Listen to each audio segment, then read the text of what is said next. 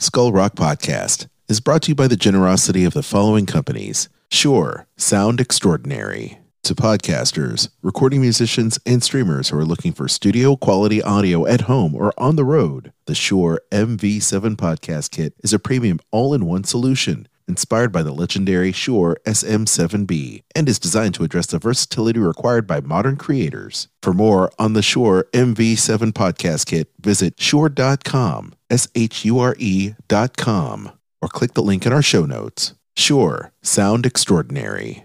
And by The Old Mill Press, publishing beautifully crafted books that illuminate our world. To learn more, visit theoldmillpress.com. And by listeners like you. This is animator Angie Glocka, and you are listening to the Skull Rock Podcast.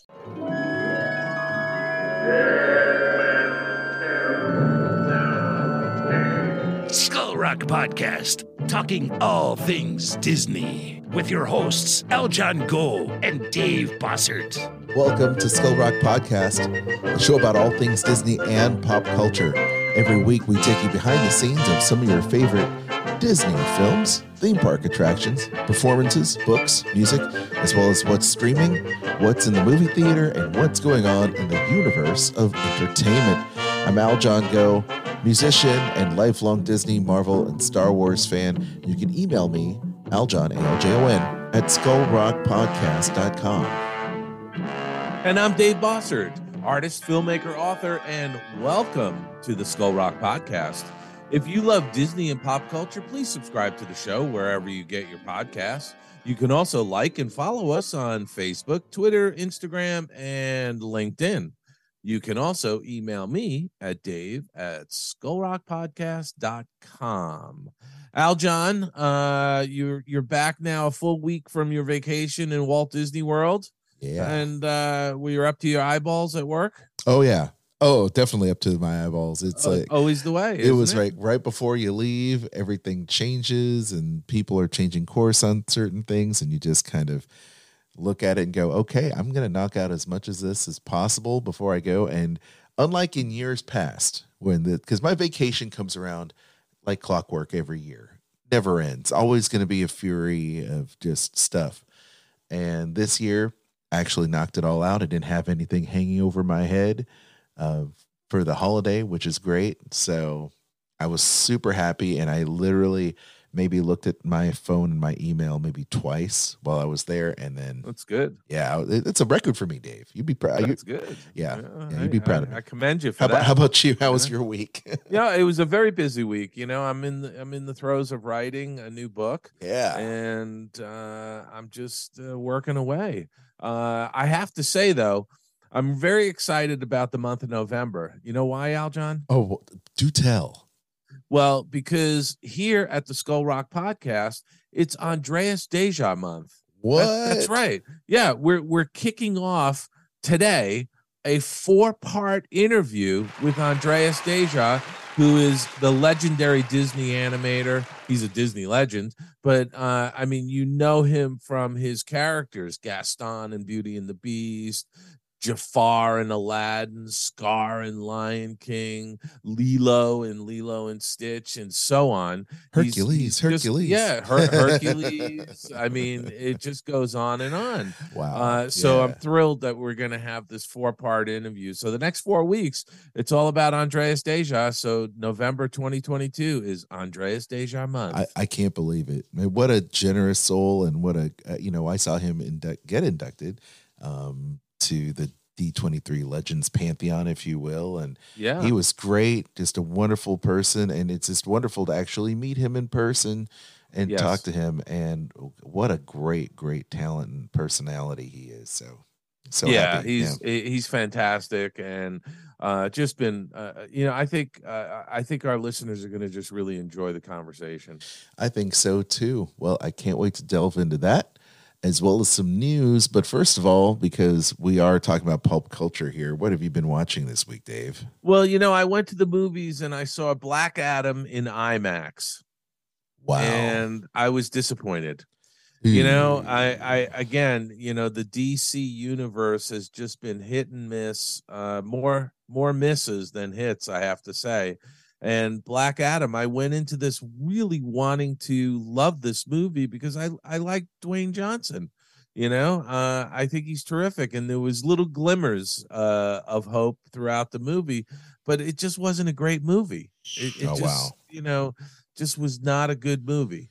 Oh, that's so disappointing. And by the way, I have a gauge when I go to the movies. Okay. I generally go to the movies with my friend Rick, who is a film fan. Okay. And he's a lawyer, right? Uh-huh. But he is a student of film. We always have these great conversations about movies.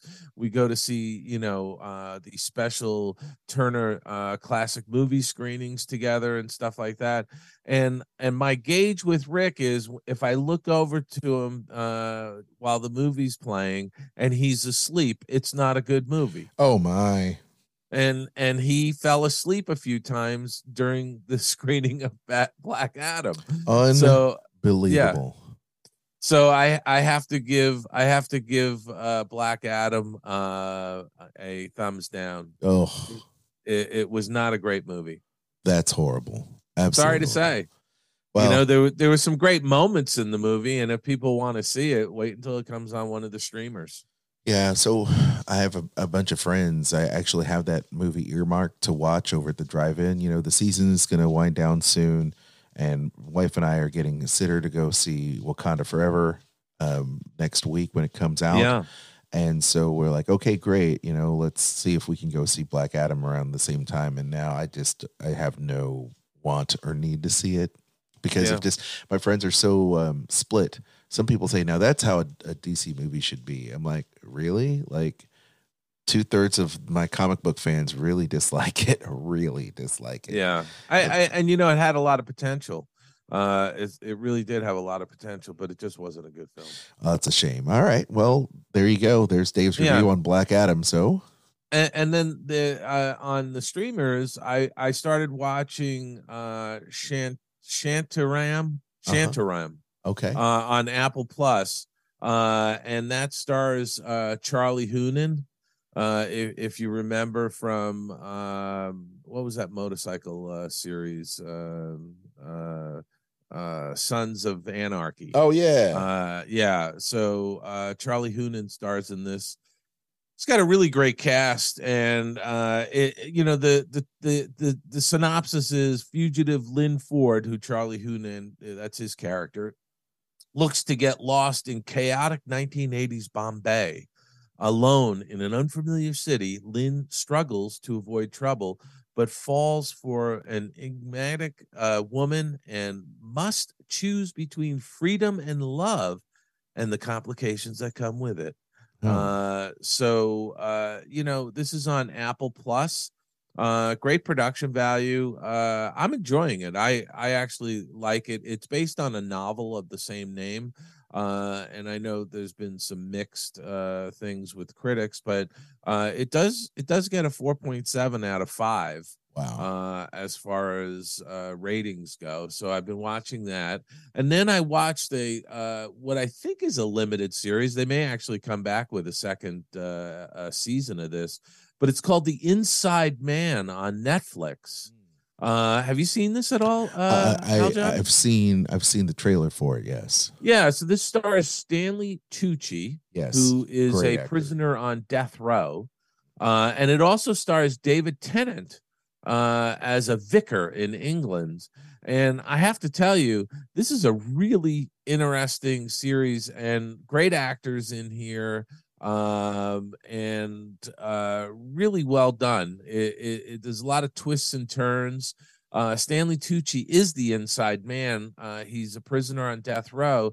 And I'll just read the synopsis real quick. A prisoner on death row in the U.S. and a woman trapped in a cellar underneath an English vicarage cross paths in an unexpected way.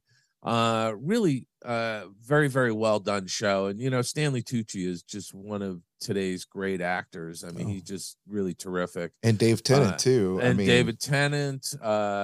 There's another actor in here, Atkins Estimond. Yes. Who plays sort of another death row prisoner. He's the neighbor to Stanley Tucci on death row, Yeah. and he's absolutely fantastic. I have to tell you, just really great. It looks like my kind of show, Dave. I would highly recommend Inside Man on Netflix to anybody out there who's interested in looking for a new show to watch. I think it was 8 episodes, but it was really, really well done. Cool. And then I also watched, they keep dropping episodes of some of the other shows that I've been keeping up with. Reboot on Hulu is absolutely fantastic. And if you haven't had a chance to watch it, I think now there's 6 episodes or 7 episodes that have dropped. You should absolutely check out Reboot on Hulu. And that's really all I had a chance to watch this past week. Love it. But good stuff, some Right quality on. programming. I love it. What have you been watching? Kristen and I have been checking out Guillermo del Toro's Cabinet of Curiosities. How was that? It's really good, Dave. I mean, tell me what that's about. So it's an anthology series, and it has an intro by Guillermo del Toro talking about what you're going to see in today's episode. Very much like a Rod Serling intro for Twilight Zone. And then he actually highlights the director from this Cabinet of Curiosities and what kind of stories they're going to tell. So each episode is a very easy watch, in my opinion. I mean, they're a little less than an hour long, and it's just really well done. The way that it's shot, now, I'm not a filmmaker like yourself, Dave, but this whole series has a very particular look and lighting and mood to it, very similar to a gothic, I would say kind of like a gothic horror novel, very Mary Shelley. The way it's shot kind of got that kind of patina look to it. Everything has this golden brown hue. So when you look at it, it looks like an old painting. Wow. So it's just I feel like it's really cool. I've seen 3 episodes so far. There's an 8 episode series, and it's just really well done. All kinds of great actors you'll probably know from it, like F. Murray Abraham, which I'm a big fan of, Peter Welger, let's see, Sebastian Roach, Stephen Agee. Like, there's a bunch of people that know, or DJ Qualls, a lot of just different actors in these different stories, and I think it's really well done. So far so good. I'm digging it. Awesome. Yeah. And then let's see, for Hulu, of course, because I'm a fan of horror, we are watching American Horror Story, New York City this year on Hulu. You can check that out. This year, it's kind of a retro 80s throwback to a serial killer that's hunting down gay men in New York City. And who is this person? And the cops are like, what's going on here? Why are these people being picked off? And it's just a very, very interesting and intriguing story so far. I'm digging it. Also, Handmaid's Tale. So I'm still watching Handmaid's Tale and going through that. And there was another series that, there was a movie I did see, Terrifier 2. Okay, see, there's a yin and the yang. There's you, and then there's me, and doing the horror stuff, kind of finishing off our Halloween. And Terrifier 2 is gory. It's about a killer clown. And on Halloween, it's always about the killer clown. It's always about the killer clown, and it's just one of those things, Terrifier 2, and it is gory and shockingly gory, even more so than the second one. And if you're interested in watching it, it is in theaters, but we do have an option for you to stream it, which is what I did, which is on Screambox, yet another horror movie service. So you can go ahead and get that for $4.99 a month if you're interested in Screambox. So those are just some of the films and things I've been streaming. Can't get enough of the horror, Dave. Sorry. hey, man, it's November. Get over it. Well, start watching some Happy Holiday Well, stuff. I did watch some Happy Holiday stuff. So there is something that I'll draw attention to, which is Disney Plus. Disney Plus has been releasing over the past couple years these shorts for the holidays, Our Gift to You. And the last 2 episodes were dealing with a gift or something, and it surrounds a Filipino families. I'm not really sure if the creators were Filipino or not, but it was very interesting to see that. You'd hope they were, wouldn't you? Well, you would hope so. To bring some authenticity to it. Absolutely. And I can tell you it was very authentic. So if you look at the last two little Christmas specials that they had, they're very small shorts, but this one was great. It's called The Gift, and it basically is about a little girl who's in a small family, grandma, mom, dad, blended marriage. It seems like a Filipino mom, African-American father, and the mom's expecting, and she feels a little neglected around the holidays because mom's pregnant. And as things happen, she feels neglected, and these things that she's kind of wanting her mom's attention, she doesn't realize that the greatest gift is coming, is the gift of her baby sister. So she gives birth on Christmas. She's not around for Christmas, but the next day she comes back home, and the Mickey Mouse plush that she was given when she was a baby, she looks at the baby in the crib and hands her the baby Mickey Mouse. And I thought that was a very heartwarming story. I look at these stories, there's absolutely no dialogue. And wow, that's awesome. It makes me tear up because, once again, it's like the first few minutes of Up. You can tell an entire story and have that emotional connection about the story without any dialogue, with just wonderful animation. So I encourage people to go out there and check out The Gift on Disney Plus. It's probably 10 minutes long, and it's time well spent. You know, it's coming full circle because, you know, those early classic Disney animated features and even a lot of the shorts have very little dialogue. Yeah. You know, I mean, you look at look at Bambi. Yeah. There's not a lot of dialogue in Bambi, No. you know. No. And it's great that they're doing this. It's brilliant. I love the Disney shorts. They're so good. And like the short that ran, and I the name escapes me right now, but the short that ran in front of Soul, where the couple was in the rain, and every time they hit the rain, they ended up reliving their younger years. It was an older couple, right? That was just very touching. And that's the kind of animation I love. I love that story thread. It's just brilliant storytelling without dialogue. It's just so universal. And that's the way animation really should be. I mean, you know, a lot of the animated features today just are so dialogue heavy. It's crazy. That's right. You know, that's right. You don't need the dialogue. No, between the animation and the stories being told there, and the music, by the way, which is what I call the supporting cast. The music is so good. Yeah. So there you have it. So more great Disney stuff, I'm sure, coming up. We'll talk about, but. Let's go ahead and dive into Skull Rock Podcast, ripped from the headlines. It's Skull Rock Podcast headline news. All right, Dave. Disney Plus subscribers get the first crack at new toys in an online test. All right, so Disney streamers can go to the company's main shopping site, scan a QR code when viewing, shop this story section in program descriptions.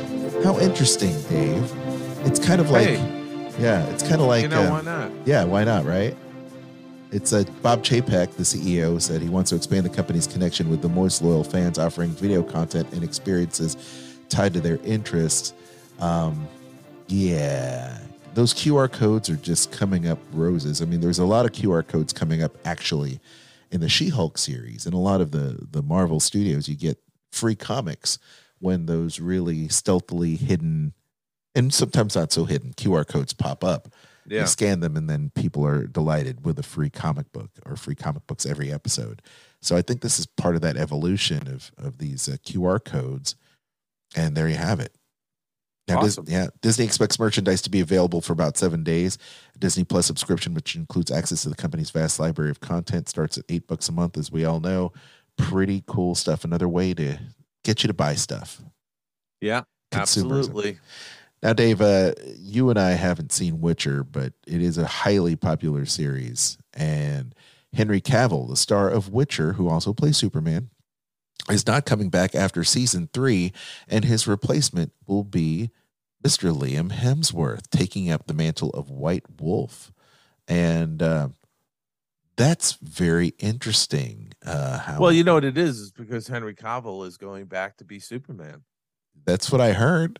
Yeah, he's apparently going to be making some Superman movies. Well, I mean, that's good in this new era. I think they need somebody to lead it, and people really like Henry Cavill a lot. Yeah.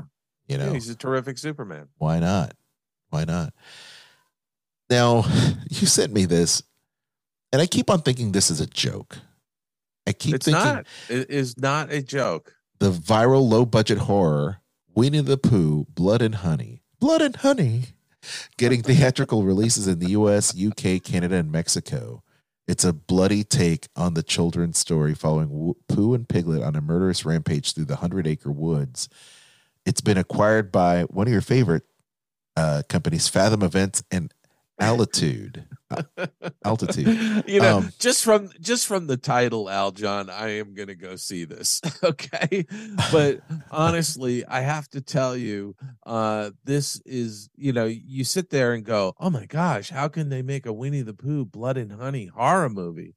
You know, and the reason why this got made is because A.A. Milne's original book on Winnie the Pooh has entered public domain as of January of this past year. Right. You know, January 2022.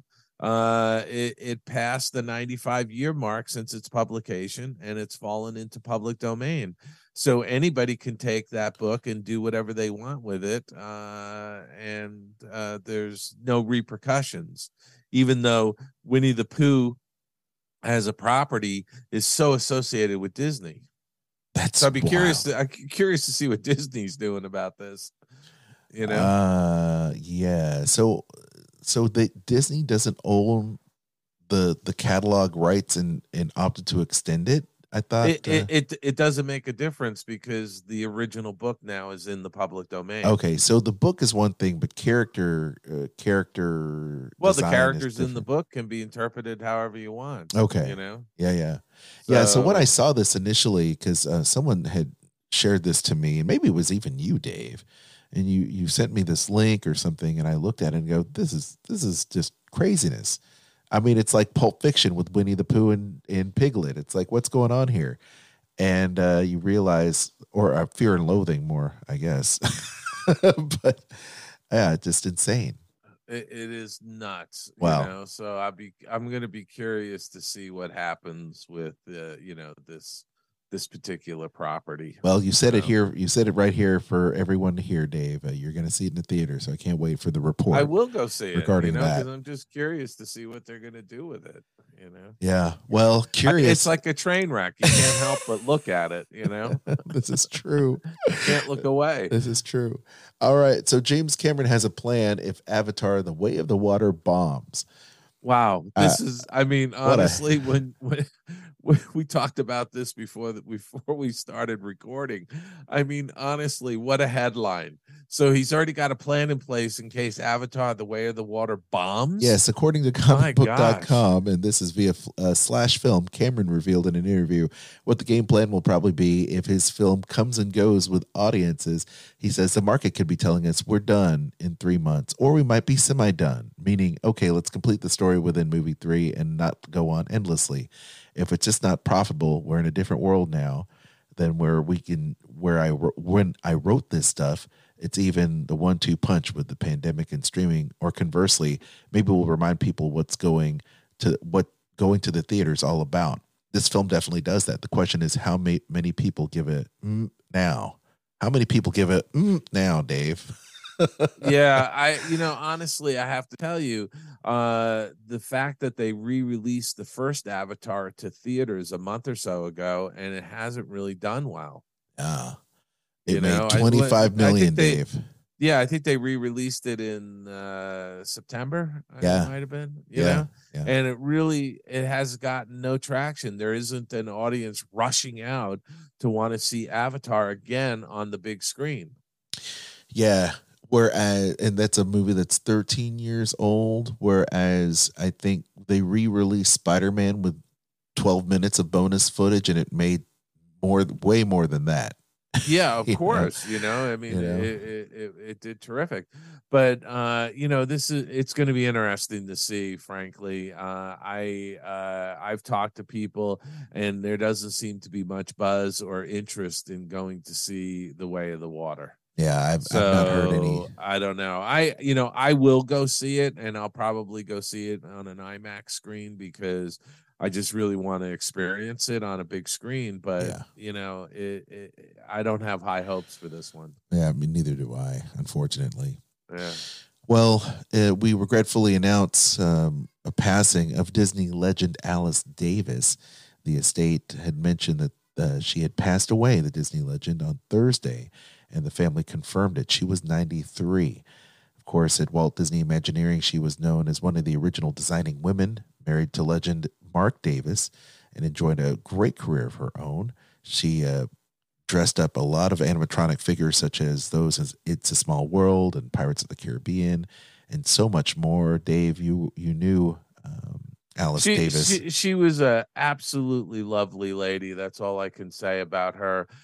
She was hugely involved. I for a while I was president of the CalArts Alumni Association, and Alice was a graduate of the Chouinard Art Institute, which was the predecessor to CalArts, and I have to tell you that she was very much involved. She was one of our Chouinard alums that was on the CalArts Alumni Association.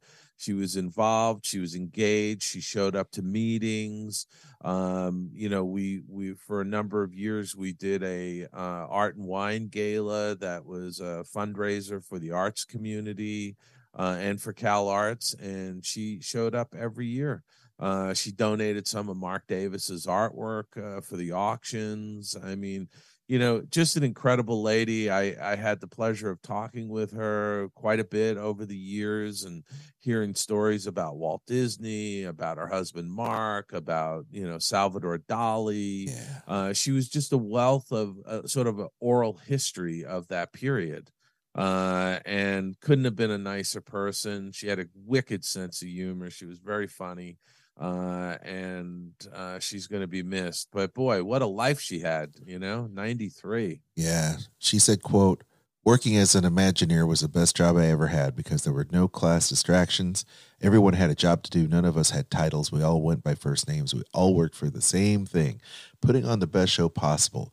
We'd be at work, and before we had to be, we'd stay as long as we had to." And that's just great.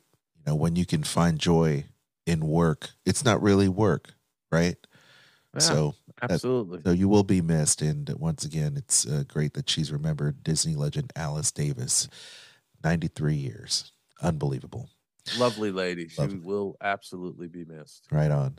And another news, singer Aaron Carter, and hip hop artist, dies at a young age of 34. Aaron Carter died at his California home, according to the AP, and originally reported he was found at his home in Lancaster, reportedly drowning in his own bathtub. And that's so sad. Of course, you know him as being a music star as well. The younger brother of the Backstreet Boys, Nick Carter, rose to fame as a child star. He was in film shows and TV shows like Lizzie McGuire and Seventh Heaven. And unfortunately, he had battled a lot of demons in his life. And as the reports come out, there is no report on why or how he had passed. But once again, he will be missed as well because he's just a young talent that has gone too soon. This is just another tragedy of these, child stars. I mean, he struck fame as a kid, really. Yeah. This is a story that repeats in Hollywood. Certainly does. And so I hope he rests in peace now. So as we move on, we are celebrating just another great Disney legend. So let's go ahead and get into part 1 of 4 amazing interviews with Andreas Deja. Enjoy. Let's do it. Skull Rock Podcast. Interview time. Well, Aljon, once again, we have a fantastic guest. We've got animator Andreas Deja, who I've known and worked with for many years at Disney. And I want to welcome you, Andreas, to the Skull Rock podcast. Well, Dave, thank you so much. I appreciate talking to you, and you even have a live audience. Wow. I know. You hear that applause? It's fantastic. So, Andreas, I think what I always like to start with our guests is really to get sort of a background on you. You know, how did you get involved in animation? Where did you go to art school? And how did you, because you were born in Poland and raised in Germany. So how did you come to the United States and start working at Disney? How did that all come about? And I'm going to let you just take over and tell us that story, because this podcast is not only having great guests on to talk about animation, but it's also a bit of a oral history. And I think our listening audience loves hearing how people got into the business. Yeah, just like you said, Dave, I was born in Poland. I don't remember anything about that part of my life because my parents, with me and my older sister, escaped to Germany, to West Germany, when I was 1 year old. So, of course, I don't recall that. But then growing up in Germany and going to school there and seeing my first Disney movie there at the age of 11, which happened to be The Jungle Book. And that event changed my life. Literally from one day to the next. I mean, I look at my life at pre-Jungle Book and after and post-Jungle Book, because it really changed my life. I mean, at the age of 11, I thought I was going to be maybe a teacher or maybe a veterinarian because I love animals. So there are certain things you think about at that age. But when I saw that film, I thought, no. This is what I was going to do, something like that. And I just went on this quest to find out how this is being done. I knew a little bit about that an animator would do a lot of drawings and that an animated film takes hundreds of thousands of drawings, but I didn't really know a lot more. So what I did, I think it took me about 6 or 8 months that I went to my English teacher at my school, and with his help, I wrote a letter with questions in it, basically saying, hey, Walt Disney Studios, what can I do here in Germany now as a kid to prepare myself for my future employment with you sometime later? And do they have any tips, any art schools I should maybe consider or anything else I should do and train myself? And so I sent that letter off, and it was, I think it was not even more than 2 weeks, maybe 3 max, that I got a letter back from Walt Disney Productions with that famous Mickey logo on it. And I can't believe it, because at that moment when you hold a letter from Walt Disney Productions, that whole thing becomes real. Before that, it's an abstract thing. You know, you see the movies in theaters and you see the names and the credits, but it's still a very abstract thing. So here is this contact. I'm actually holding a letter from in my hand, which I still have, of course. And so that letter was a form letter. It wasn't a personal letter. It was a form letter, but still it answered all those questions. So I just thought many kids write to Disney Studios, obviously, and have with those questions. So the most important thing that they pointed out in that letter is, look, they said, if you're serious about the kind of animation that we do here at Disney Studios, they said, please don't send us any drawings in your application later. Don't send us any drawings of Mickey Mouse and Pluto, because we can teach you that later. You know, you have to become an artist on your own right. We want to see how you draw and how you see the world. So start off by drawing your brothers and sisters, your parents, your pets, go to the zoo, sketch the animals, and do that often, not just once or twice, but often.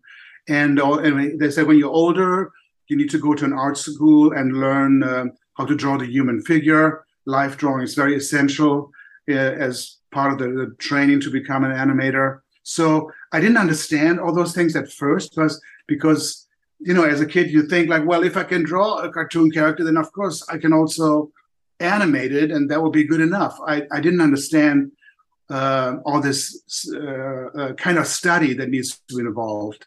And but a few months after I'd gotten that letter, the movie Bambi was re-released in Disney theaters in Germany, and of course I'd never seen it, so I went and saw Bambi, and I remember very vividly some scenes where Bambi is trying to get up at the beginning of the movie. He had fallen down and was trying to get up, and then he was kind of wobbly as he's walking, and those words in that letter from Disney came back into my head about anatomy and learning how to draw animals. And I said, of course, I thought whoever drew this and animated this had to know all this stuff, like where the rib cage is in relation to the neck and the head, and how the legs function, and how all that stuff works.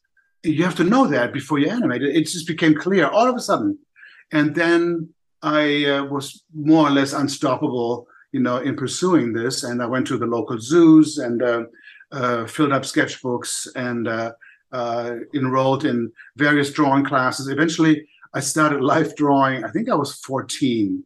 And my parents have no idea what life drawing is or was. And I remember coming back with these big life drawings from my first evening class. And these were all of nude people, of course, models. And my dad said, so how did you guys do this? Did you have like photographs of people and you drew this? And I said, no, we actually had models there, who took their clothes off. So my parents were sort of in a little bit of a shock. And I said, well, why don't you call my art teacher at school? He's going to tell you more about this. So my father did. And my art teacher said, no, Andreas is gifted. I think he's at the right age where he can start doing this. So don't you worry. It's fine. So that was the beginning of my life drawing, which I kept up for years and years. And of course, when after my time at the army in Germany, which was about 15 months, that started at the age of 18. And that was mandatory, right? Yeah, at that time it was mandatory. It had just been reduced from 18 months to 15 months, so it was a little bit better. Yeah. But still, a big chunk of time away from home, where your education basically stops, your personal education. But even there, I was stationed in Hamburg. I did life drawing classes in the evenings in Hamburg at an art school. I kept it up. And the funny thing is that because my superiors found out I could draw, illustrate, and also do some writing, some calligraphy, lettering. Yeah, lettering, all that. Yeah. And so they had me do all these certificates for anniversaries or birthdays, and even caricatures. So there were many times where my fellow soldiers were out on a march wearing their gas masks and all that stuff. And I stayed back, in my room and did all these certificates. And so, yeah, they didn't think that was so cool. Hey, let me ask you this question. Two questions, actually. What was your first animation book that you had access to? Were you able to find anything at the local library or order a book or anything on animation? And the part two question is, were you aware of animation studios in Germany? So my first book was actually The Art of Animation by Bob Thomas, and this is the 1959, I think it was 1959 version, which was basically to promote the release of Sleeping Beauty. And that was, I think that was the first edition, essentially. Yeah, first edition. Yeah. And I didn't have it personally, but I could check it out from the library. But then sadly, you have to return that book. And I just wanted to own it. So I was so frustrated that my dad said, well, let me take it to work in the office over there. They have a copier. I'm just going to Xerox the whole book for you. So at least you have a copy of that. So that's what happened. And that was a treasure for me, because that was the only information I really had about animation and how it basically works. Because as you know, in those days, there were no making of books or the art of books of animated features. There was hardly anything. There was a newspaper article once in a while, and that was it. So yeah, that was my first book. And then your second question was regarding whether you were aware of any animation studios or had a chance to visit any animation studios in Germany. I hadn't visited any because there really weren't many. there was one in the city of Mainz that produced little interstitials for between advertising spots. There was a little pause, and then you would see these hand-drawn, animated little spots, little comedy gags. They're almost like a German version of the Seven Dwarfs. They're called the Mainzelmännchen, so little men from the town of Mainz.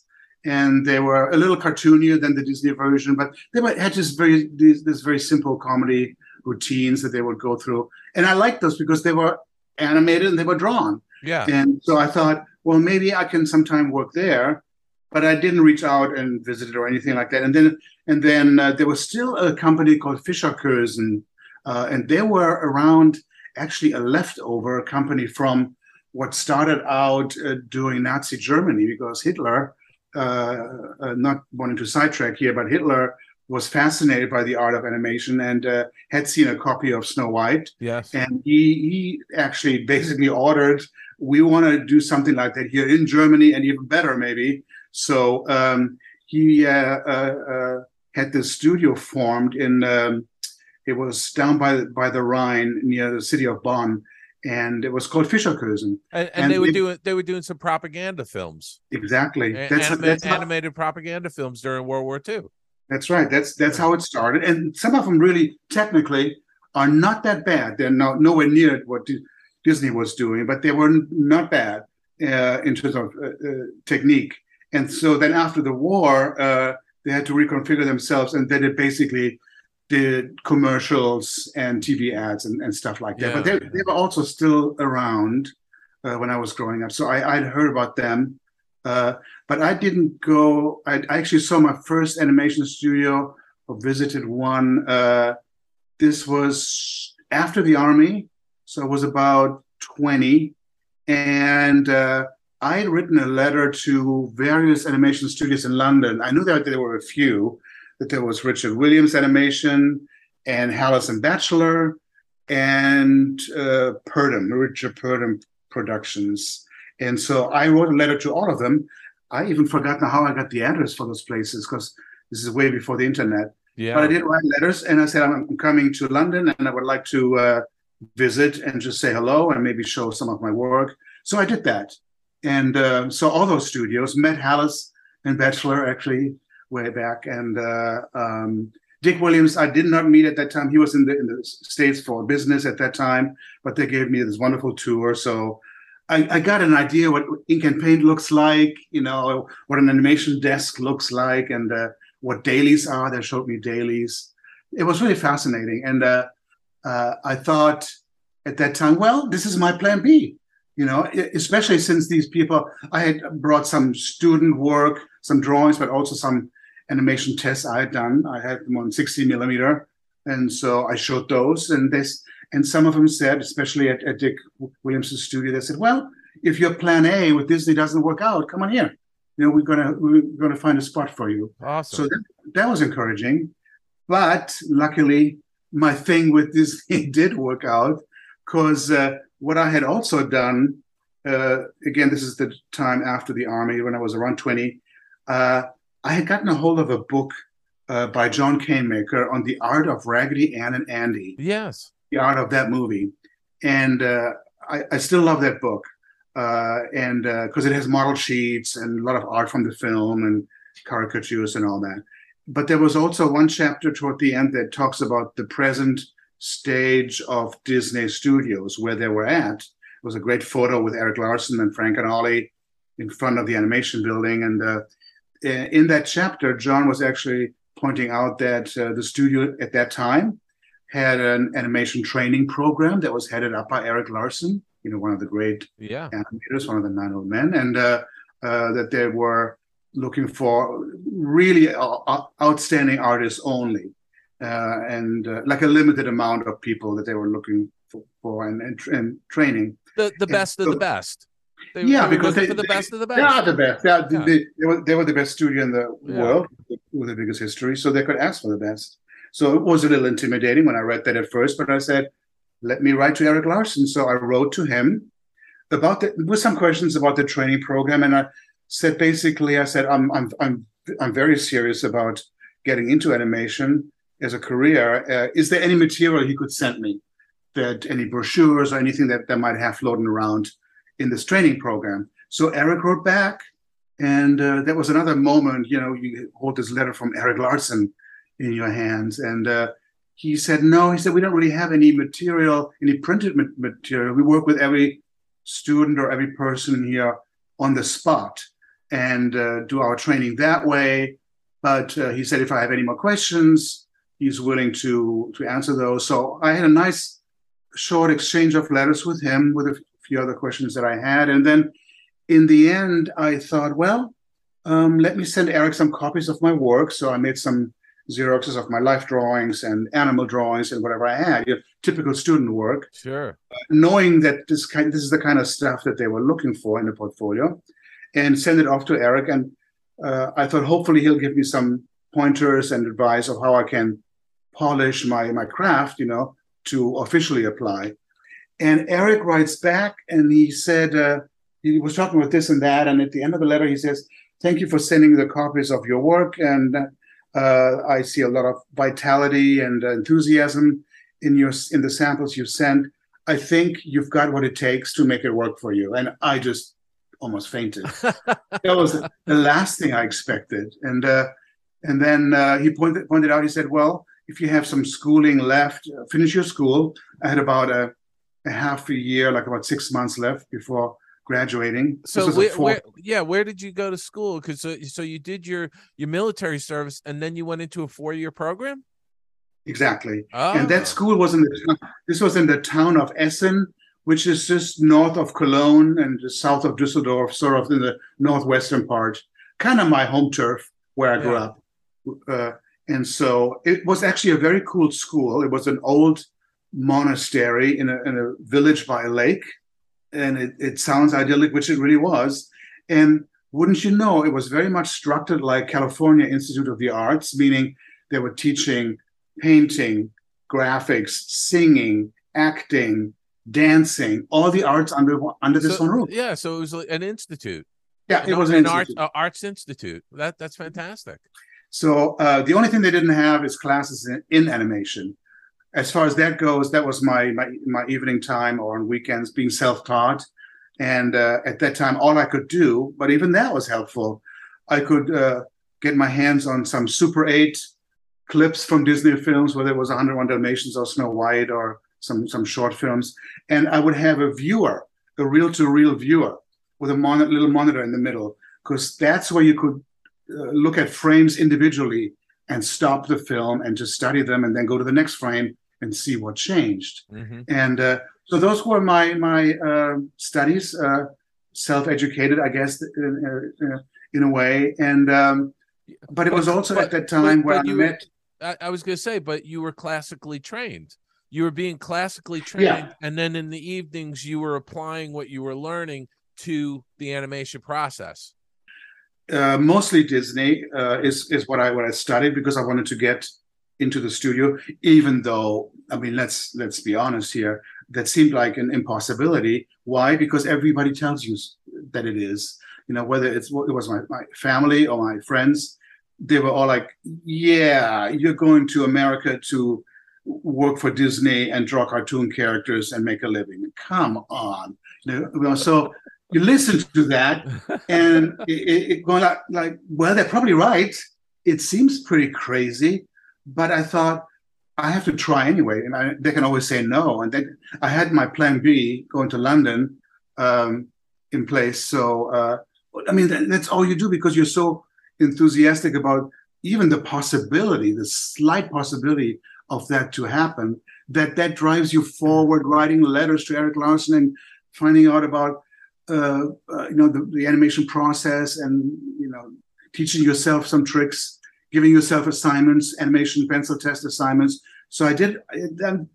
This enthusiasm drove me forward. I kept at it, and then it led to the point where Eric Larson said, "Come on over after you graduate." And so in August of 1980, I joined the program, the animation training program. Now, did you know you had a slot in the program before you left Germany, or did you leave Germany and come to Los Angeles and then, arrange to meet with them to see if you could get in? No, Eric said he would take me in, but Okay. it wouldn't guarantee employment. It would be just for the training program. And I think at that time, Eric would give me an assignment. It was a very loose assignment. He would ask to develop a situation first in storyboards and then in character design, and then you would animate it. Just a situation of a character. He said you can create your own character, or you can take a vintage Disney character, and we give you model sheets. You can animate that character. Doesn't matter, but create a little situation around this character where you see that the character just doesn't move, but seem to be thinking, that they show the thought process. And those are big words. You don't know how to get a hold of that. How do you show somebody thinking? As a young student animator. But the thing was, Eric would help you with that, and you would show him the storyboards, and he would help you with that process. And he said, well, don't have the character do this. Maybe you want to change that scene over there and do that. And so he helped you with that. And of course, he also helped you with the animation. My character that I designed was loosely based on Madame Mim. It was sort of a mixture of Madame Mim and Medusa, actually, sort of a witch type character. And I thought it would be fun to show her as she tries to take off with her broom, and the broom had a life of his own, and he had an attitude, and he keeps throwing her off, and then takes off by himself. And she would just super simple. And Eric helped me with that, and I remember showing him a scene, and I said, I have this scene here, and she's sitting down on the broom, and then the broom starts to kind of buck her off like a horse, throw her off. And he said, okay, if that's what you're trying to do here, let me see. And he would take the stack of drawing, and he said, okay, you start here. You need this drawing. You need that drawing. You don't need this drawing. There's too much information in that. Keep this. Take out the next two. And then he might do 2 or 3 of his own rough drawings and put those in there. Basically, giving the scene some structure and making it not so busy that nobody will recognize what you were trying to do or what was going on, and helping you to communicate. That was a big word with him, communication with an audience. So that was the essence of the training program. And by the time you finish this assignments with those few scenes of that one character, there was a review board who would take a look and then decide if you could stay or not. And some people came and went, and some people stayed, of course. And luckily, I was one of those who stayed, and I was offered full employment. Who else was in the training program with you that was sort of starting around the same time and sort of training with Eric with you? There weren't very many. I remember there was a girl named Lisa, and she came from the Midwest, and she was extremely talented as a doll puppet maker. So she would do these marionettes, but also dolls, and they were very lifelike, and you could see that she would take great care in those things. So sort of a craftsperson. Yeah. But she was also advised probably by her art teacher to try animation. She was in the program with me, and she might have been at that time the only one with me. And she, after finishing her test, it was her intent actually to move on and go back to her dolls, basically, because that's what her love was, and I stayed on. That's fantastic. So once you stayed on, you got through the training program. What did you stay on as? What did you become? Did you become an animator right away, or were you an assistant, or how did that work for you? It was kind of unusual in a way that I remember having a meeting with Ed Hansen. You remember that name? Oh, sure. Yeah. He was the head of personnel. Yeah. And he said, you know what? We like the way you draw. We like your portfolio. And I actually had some character designs for the Black Cauldron in my official portfolio, because I knew that they were doing a movie called The Black Cauldron based on a series of books. I had purchased those books when I was still in Germany, read them, loved them. And I sort of close my eyes and try to imagine what those characters might look like. The princess, Alanwi, the pig keeper, Taran, the Horn King, and all those characters. So I did a whole set of drawings the way I saw them. And Ed Hansen said, actually, can we purchase those from you? Because we don't have any work like this. So I remember it was something like $2,500. And at that time, that was a ton of money, of course. And it helped me setting up my apartment in North Hollywood, buy some furniture or whatnot. So that had happened. And then getting back to my first assignment, Ed Hansen was saying, so we like those drawings. Could you do some more for us? Because we need to set the characters for the film. We're starting storyboarding. And so I said, sure. So you were a character designer initially. Mm-hmm. Wow. I was doing that for a while. And the other thing Ed Hansen was saying, he said, we had this idea because we really like you to get started on this because you draw very Disney and very solid. And we have another young artist who had just graduated from CalArts, California Institute of the Arts. And he has a very different style of drawing. His stuff is very, not abstract, but very pushed and very, very fresh and new. And maybe we can put the two of you in one room and you can come up with a different style for Disney, for this new movie. And that was Tim Burton. Of course. And so I spent my first year in one office with Tim. And I had a blast. Tim less so, because as we were trying to develop these characters visually, did some designs on costumes and situations, the directors were leaning more toward the conventional way of drawing. And I tried to incorporate some of Tim's graphic ideas.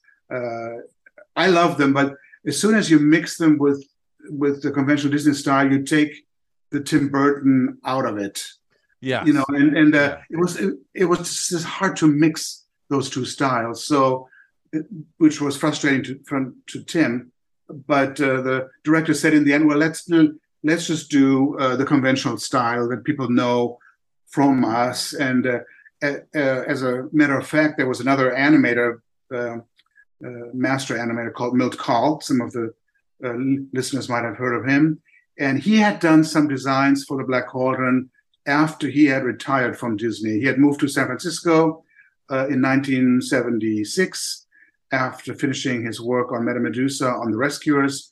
But the studio asked him, could you still do some designs for us on this new film? And he did.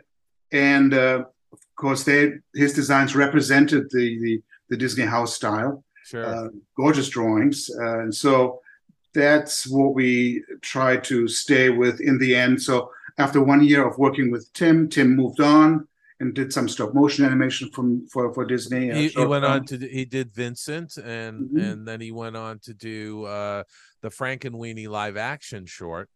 Right. And he did also something for the Disney Channel, but that never was finished. Hansel and Gretel. Yeah, like a kung fu take on Hansel and Gretel. Right.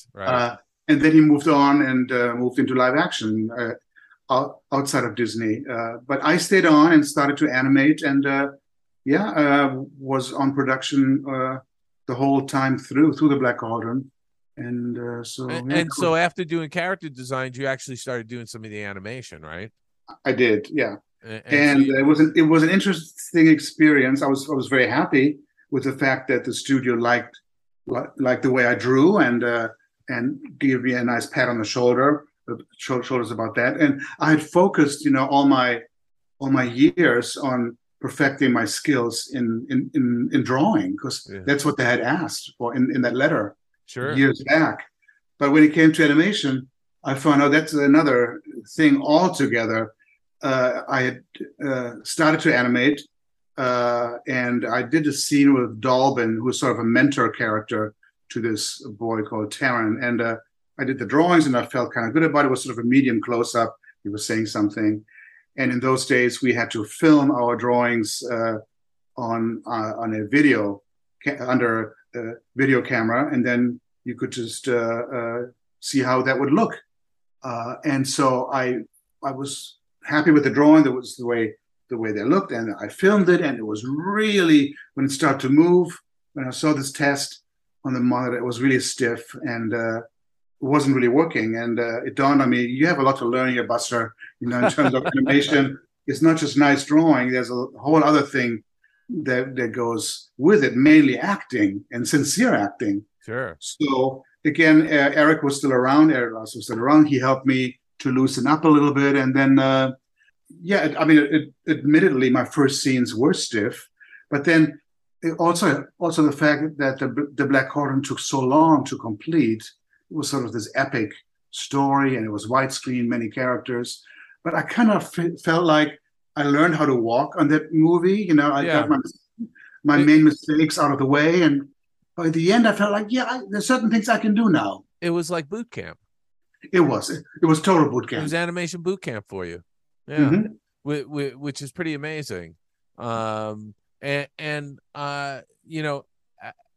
Cauldron was my first picture. It was your first picture. I have very fond memories. I learned an awful lot on that picture. And so I'm very proud of the work I did. I'm sure you are proud of the work you did. I to this day tell people they should try and see this movie because, it didn't perform very well, but it's not a terrible movie either, There's a fan base for that film. There are people who usually people who the Black Cauldron was the first animated film they ever saw. They hold that movie in a special place, and there's definitely a fan base for the film. But for me, after the movie, it was just time to move on. We had a management change, if you remember. Yes. Yeah. We had it had been a family-run studio. Walt Disney's son-in-law, Ron Miller, had been running the studio for quite a few years, and then we had a change with the involvement of Roy Disney, Walt's nephew, and then we had Michael Eisner come in from Paramount, Jeffrey Katzenberg, and it was a little scary. I'm sure you were too at that time because we didn't know what this all meant, because these people that were coming in, again, talking about Eisner and Katzenberg, they came from live action and they had no idea how animation worked, or we didn't even know if they liked animation. So they were actually going to shut down the animation studio, and if it wasn't for Roy Disney, they may very well have shut it down. But Roy saved it and was sort of the godfather of the animation department for many. I think so too. I think they would have shut it down at that time because that's what they knew. That's what they knew how to make, and they were going to just do that, turn Disney into a live action studio. But Roy knew it was he called it always the heart and soul of the company, and convinced them to stick with it. And it was then Katzenberg who paid attention to it. And what he did was something interesting. He had he still has twin children, a boy and a girl, but they were at a young age at that time. I want to say 6 or 7 or something like that. And he took all the Disney films home after hours on 16 millimeter. Starting with Snow White and Pinocchio and Bambi. And he showed them maybe 2 a week or something like that. He had these little family screenings. He showed them to his kids, and he saw what his kids felt and how they reacted to those films, and it got him excited.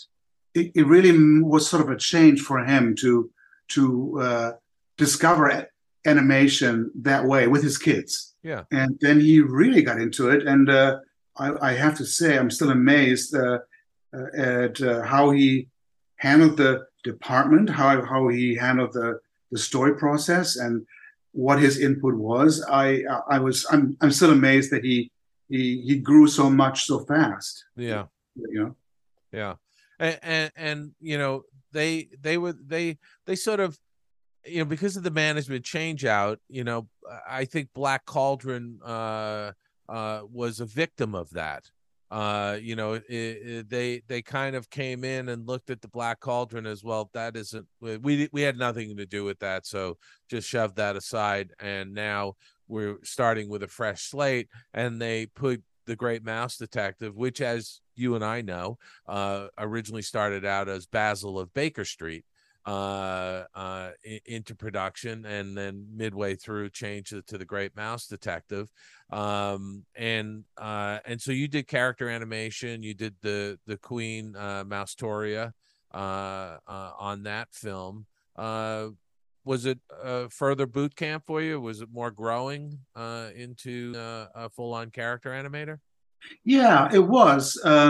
It was a little easier to animate those cartoony characters because these were anthropomorphic mice, and they're just easier to animate than a person, a real person, like a princess or a young boy. And so I found it easier and fun, and didn't do a whole lot. Phil Nibbelink, an animator who you remember, also did some scenes with a mouse queen. So I just picked up where he had left off and did some scenes, and helped them basically to finish the movie. Did a few scenes with other characters like Dawson, and then something interesting happened, which is like almost its own chapter. Roger Rabbit started to happen. Yeah, and I was going to ask you about that because you've moved from Germany to Los Angeles. You go through the training program. They say, yeah, we want to keep you. You start developing as a character animator, and you're sort of putting yourself through this animation boot camp, if you will, on Black Cauldron and really Great Mouse Detective. But like, how did that come about where you were sort of plucked out and said, hey, you want to work on Who Framed Roger Rabbit in London? Because that was sort of your plan B, and Richard Williams was directing the animation on the film. So like, how did that happen? Because you and I, Phil Niblink, Don Hahn, and Steve Hickner, and I think Ron Rocha, we were the only Americans over there. There was only like 5 or 6 of us that were from the U.S. that were in London working on Who Framed Roger Rabbit. So it was basically a European crew. There was some from Canada, but you had animators from Belgium or France or from all over the place, and we came in as the Americans, so to speak, just like you said. So it was just, how did I get attached to that project? Was sort of unusual but interesting, because I had, prior to me going over there, I want to say a year and a half ago, I had met Richard Williams sort of socially at events at the Academy or screenings, and I just found out that I got on with him really well because it seemed like we liked the same things. We had the same enthusiasm for animation and its possibility. We liked the same animators from the past, admired their work. So we had things in common. So there was a good vibe going on. But he always kept saying, no, I don't do Disney. I admire what they do and what they've done, but I always do my own thing. And then one time he gave me a phone call and he said, you know what? He said, I think I might work for Disney after all. And I said, what do you mean? And he said, well, they're doing this big film and Spielberg is involved and Robert Zemeckis, and they're doing it with Amblin also as a co-production. And it's based on a book, and it's going to be called Who Framed Roger Rabbit, about this animated rabbit who lives in a live action world. And he showed me actually the first model sheet in the trunk of his car when we had met for dinner, the first model sheet of Roger Rabbit, and it looked like fun. It looked like a great character, and he was sort of showing me this, trying to entice me maybe to join the crew eventually. And all I told him was like, look, I just moved over here. It really hasn't been that long. I'm just sort of settled now, and I don't want to leave the US. And so we sort of left it at that. But he kept updating me about this Roger Rabbit project, how it was going. And then Don Hahn got involved. He was going to produce the animation part of the film. And then Don asked me, he said, Dick Williams and I would like to take you out to dinner to a Mexican restaurant in Burbank. And just Don Cucos. Don Cucos, exactly. Down in Burbank. And he said, let's just all meet and shoot the breeze. So we did that, and of course they talked about how great this film could be and should be, and how committed everybody is who's already on it. And we had chips and salsa and a couple of margaritas. And what can I say? I signed on. It never fails. but they were also very enthused about the project, and that's infectious. They got me going. And I said, well, what the heck? If I really shouldn't miss this one if I have a chance to be a part of this. So I signed on and then moved to London. And you have no regrets, because it really was a great experience, wasn't it? One of the best. Yeah. I think my whole career would have been different had it not been for Roger Rabbit, and also my animation benefited from it, because, as you know, Dave, the animation on Roger Rabbit is very loose. It's very cartoony. Yes. And very early Hollywood. And once you go through a whole movie doing that kind of animation that is so loose and fresh, then your work, your future work will benefit from that. Sure. Because you know what stiff animation is, and you know what loose animation is, and you know what looks alive and what doesn't. So it really affected my future work too. Yeah. Yeah, and you had a chance to work on a fairly broad variety of characters, right? Because I mean, you not only did Roger Rabbit and Baby Herman, but you did some of the Disney classics, Mickey and Minnie, and the Warner Brothers classics, Bugs and Daffy and Donald Duck, obviously from Disney. But I mean, it's a fairly wide variety of cartoony characters that are sort of calm to very broad. Yeah, it was, and that's what really made it fun, because you jumped around from one character assignment to the other. I remember my first scene was with the ostrich from Fantasia, and this actually happened. I had just landed in Heathrow. A car picked me up from the airport. I thought I would go to my apartment and rest, and no, that's not how it worked. They take you from the airport right to the studio, which was in Camden, in the north of London. And Richard Williams is there and gives me these photostats, which are really enlarged frames of the film. Of the live action. Of the live action part. And he said, here it is. And here's the ostrich. He gave me the assignment, and I had to work right then and there, fresh off the plane. It was crazy. That is nuts. And you know, Dick Williams was such a great individual, because he was just the embodiment of enthusiasm. He was so enthusiastic about the animation, and always saying life is on ones, and you know, he always liked to have his animation on ones and all of that.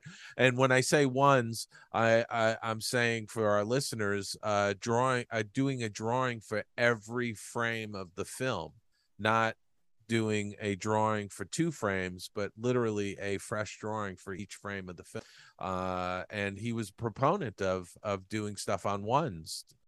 Yeah, he had his whole theory about this, and he was absolutely right, especially for this movie, because when you want to marry animation with live action, the live action gives you a new pose basically for every frame. So you have to create that for the animation as well. So you cannot do 12 frames per second, which you often do in regular animation. You have to do those 24. But Dick was the right guy for this project because of his enthusiasm, like you mentioned, but also his insistence on perfection. Yes.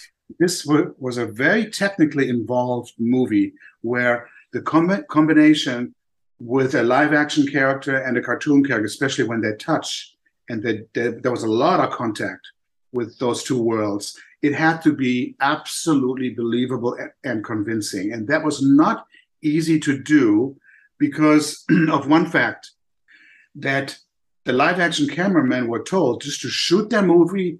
Don't even think about the difficulty of adding animation. We will take care of that later. And that resulted in a lot of handheld camera where you just film something and it drifts ever so slightly up and down and left and right. So you look at these photostats, these printed frames from the film, and you're thinking, how am I going to draw Roger Rabbit standing there if the camera shifts all over the place? Yeah. And every animator had their own way of solving that. I don't know how Phil did it, or Dave Spafford, or Simon, or the others. I just found my own way of doing that. I'm not going to get into this all because it's kind of a lengthy process to explain, but sure. I had basically had my assistant trace the areas where the character was standing on paper. Could be a lamppost, could be a trash can, a wall. And then based on those tracing, I would place my character. Sure. So that's how I did it, and locked it in. And then the character would also move along with those shifting camera moves. But yeah, it had to be perfect. And Dick was saying, if you make a mistake even for 2 frames or 1 frame, the illusion is ruined. So it had to be perfect all the time. Right. And you know, more than 25 years on, that movie holds up very well.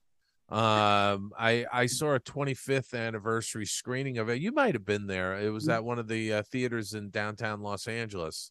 And I just every time I see even a clip from the movie, it still holds up really well. Yeah, because it hasn't been really attempted since in that kind of a quality. There've been attempts in commercials and maybe another feature or 2 by other studios, but not like that. That movie was unique, and you're still being asked as an audience member to believe that those 2 worlds could exist in one, drawings and live actors.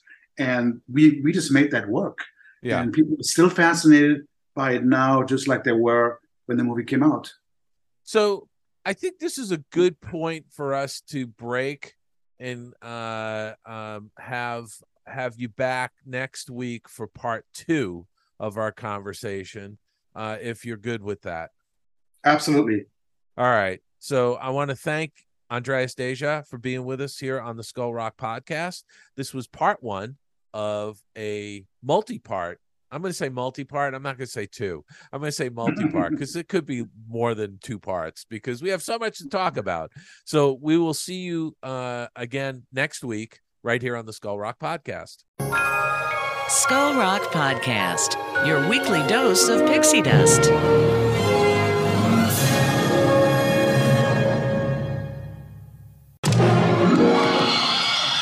Skull Rock Podcast. To infinity and beyond. Exploring the outer reaches of the Disney galaxy. Whoa! Oh, wow, you flew magnificently. I can't believe there are 3 more interviews after this.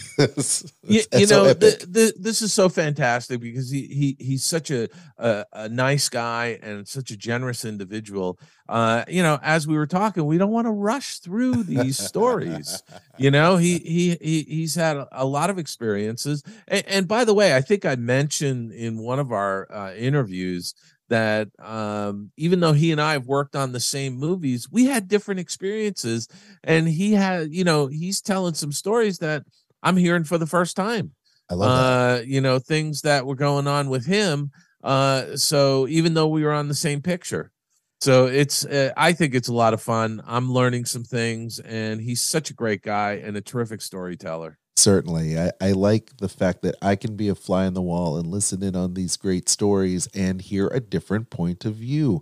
And I think that really gives us, the fans, just a nice, wider appreciation for everything that went on behind the scenes, because you typically don't get that. Maybe you interview an animator, maybe you interview a director or producer on their take and what happened. But to get someone that is entrenched with these characters, these beloved characters like Andreas, is just really, really cool. And he's so laid back. So yeah, he's terrific. He's just a really good guy. I love it. So I'm looking forward to the next 3 weeks. I can't believe it. I just think it's fantastic. You know, it's something you all have come to appreciate on this show. Is just the level of guests and the quality of stories that you get. You can only get here on Skull Rock Podcast. Now, if you love Disney and pop culture, don't forget, tell your friends, subscribe to the show wherever you get podcasts. Now, right now, we're on Apple and Spotify, iHeartRadio, Sorcerer Radio Network. We're on just so many different platforms. So please go out there and subscribe. Don't forget to also follow us on Facebook, Twitter, and Instagram, and check out our show archive as well, skullrockpodcast.com, and in our show notes. Don't forget, we love getting listener emails and feedback.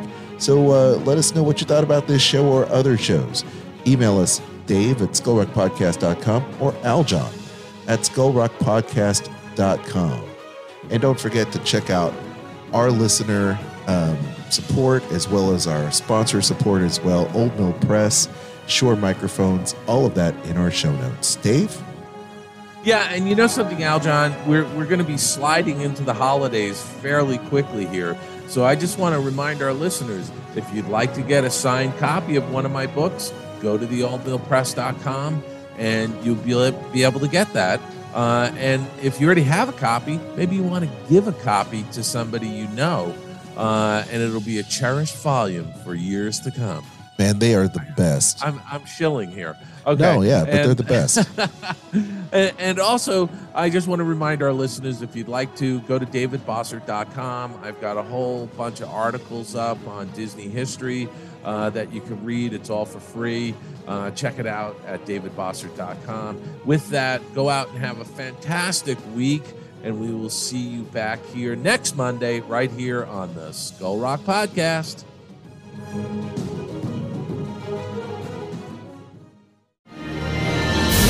I'm Aljon Go, co-host of the Disney List podcast, as heard on Sorcerer Radio, as well as Skull Rock podcast, here with my wife, Kristen. Hello. Hello. You are an earmarked agent who books Disney travel, vacations for people all the time.